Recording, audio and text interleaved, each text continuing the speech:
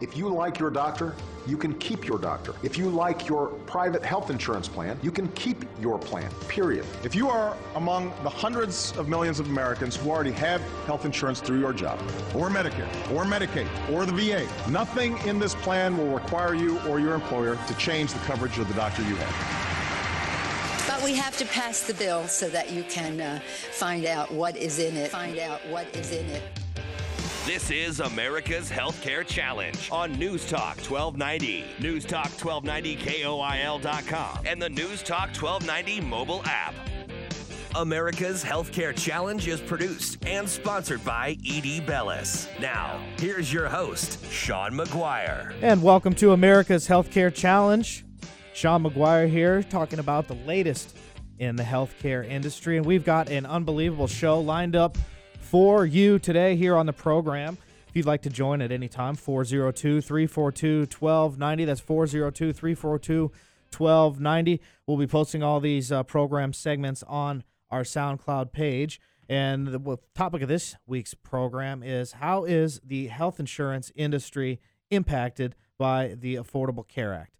It's going to be open enrollment season here just before we know it. Seems like once the 4th of July gets here, summer starts flying by, and then it'll be football season, and all of a sudden we're going to be worrying about health insurance, and that's going to be some of the things we'll be talking about. But we're going to be spending more of the program visiting about how employers are impacted by the changes in the healthcare industry as a result of the Affordable Care Act.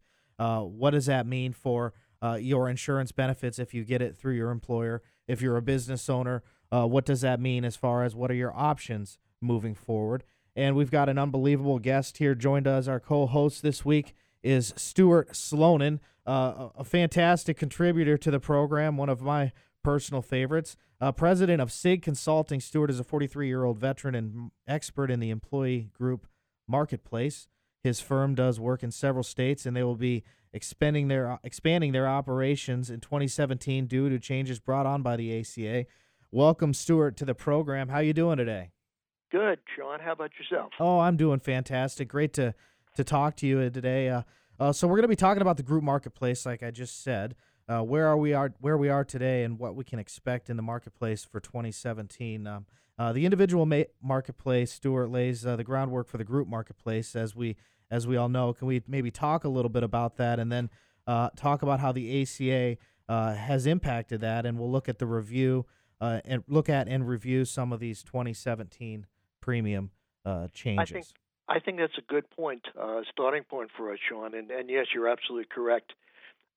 When we look at the premium changes in the ACA Affordable Care Act state-based marketplaces, the two lowest cost silver plans are significant because they're the common plan choices in the marketplace.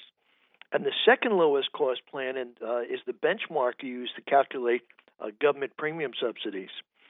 In most population centers around the country, the cost for the lowest and second lowest silver plans are increasing faster in 2017 based upon some of the rate filings that we have seen in the last couple of weeks than they were in previous years.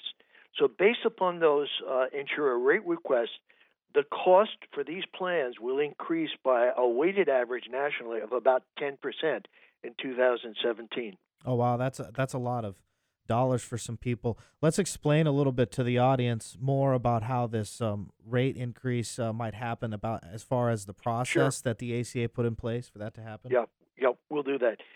We find that in some states, they will have fewer insurers participating in 2017 than did this year, 2016.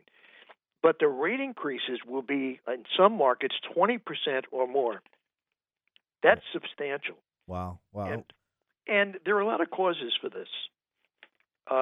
Basically, what's happening is, people don't stay with the plan over a period of time. Enrollees, they actively shop each enrollment period. Mm-hmm. In addition to switching plans, enrollees also have to switch insurance companies in order to avoid a sizable premium increase, which could involve changing their doctors as well. So the number of insurers participating in these state marketplaces, on average, is about five to six insurers. That's slightly less than the average participation this year and also in 2015. 7 states will see a drop in insurance participation. This is largely brought on by United Healthcare's removal from many, many states. And given this high rate of plan switching and jockeying by insurers to be the lowest cost options, on average, proposed premiums will be increasing around 10%, but some will exceed 20% or more in 2017. That's sizable. So based upon the way we started out here, Sean, taking a look first at the individual marketplace, the spillover effect to group is going to be substantial.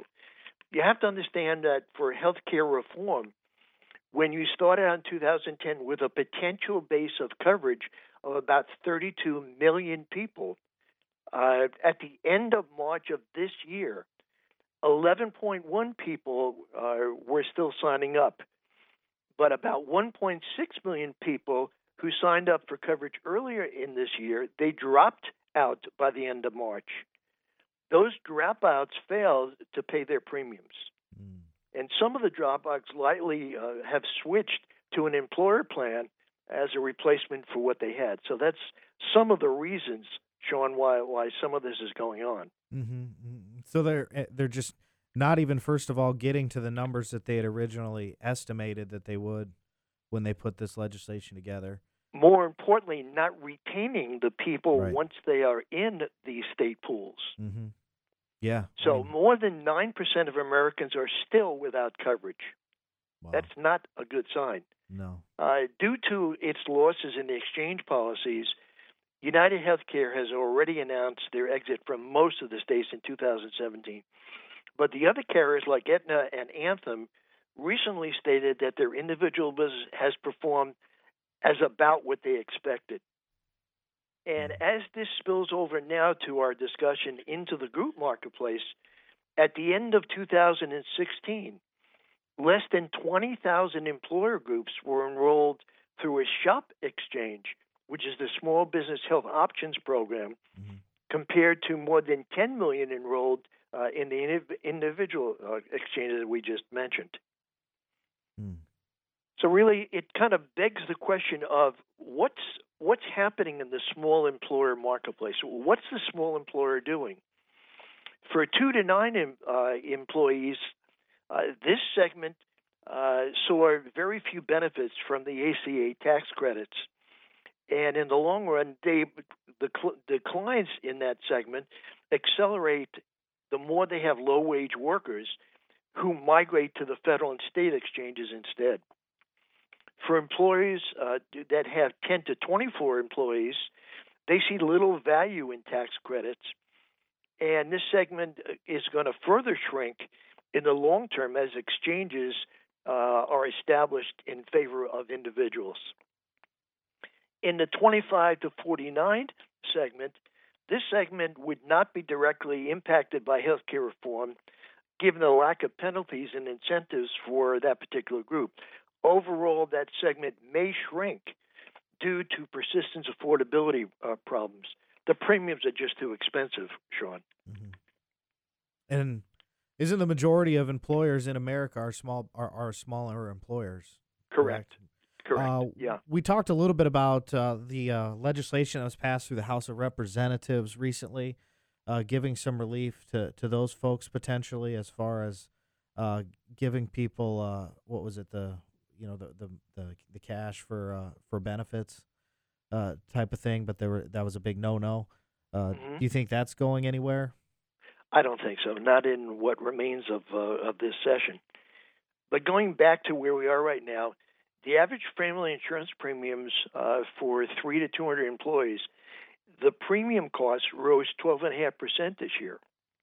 And the average dollar contribution paid by employees in these groups was 11.4% of the premium from the previous years. So what's happening is in the groups from 3 to 50, the take-up rate is increasing, but the percentage of the offers are declining. And so the next question is, where are these people going? What are they doing? What are they taking? So after years of increasing high-deductible health plans with savings options like HSAs and HRAs, 46% selected a PPO. 24% choose a high-deductible health plan option. 17% choosing a point-of-service plan, and 13% are choosing an HMO plan. So the one commonality that we're seeing here is that more people want choice, and they want to have other options in addition to the core benefit plan that's being offered to them. Mm-hmm. Yeah, exactly. We're talking with Stuart Slonin, president of SIG Consulting here on America's Healthcare Challenge. Sean McGuire here, 402-342-1290. If you have any questions at any time. Hey, we're running up against the timeout here, Stuart. You mind hanging out for a few more segments here, and we will get into some more into depth onto this issue, because we're just beginning to scratch the surface on the impact here. So we'll hold on here with Stuart. We're going to take a timeout again, 402-342-1290. If you have any questions for us, we're talking about how the Affordable Care Act is impacting insurance this week with Stuart, and we're in particular how small groups are impacted and larger groups are impacted. And we're going to be talking about some of the tools that they might have available that they might not know about to maybe lower costs, and many other things here on the program. So we will be right back with more on America's Healthcare Challenge.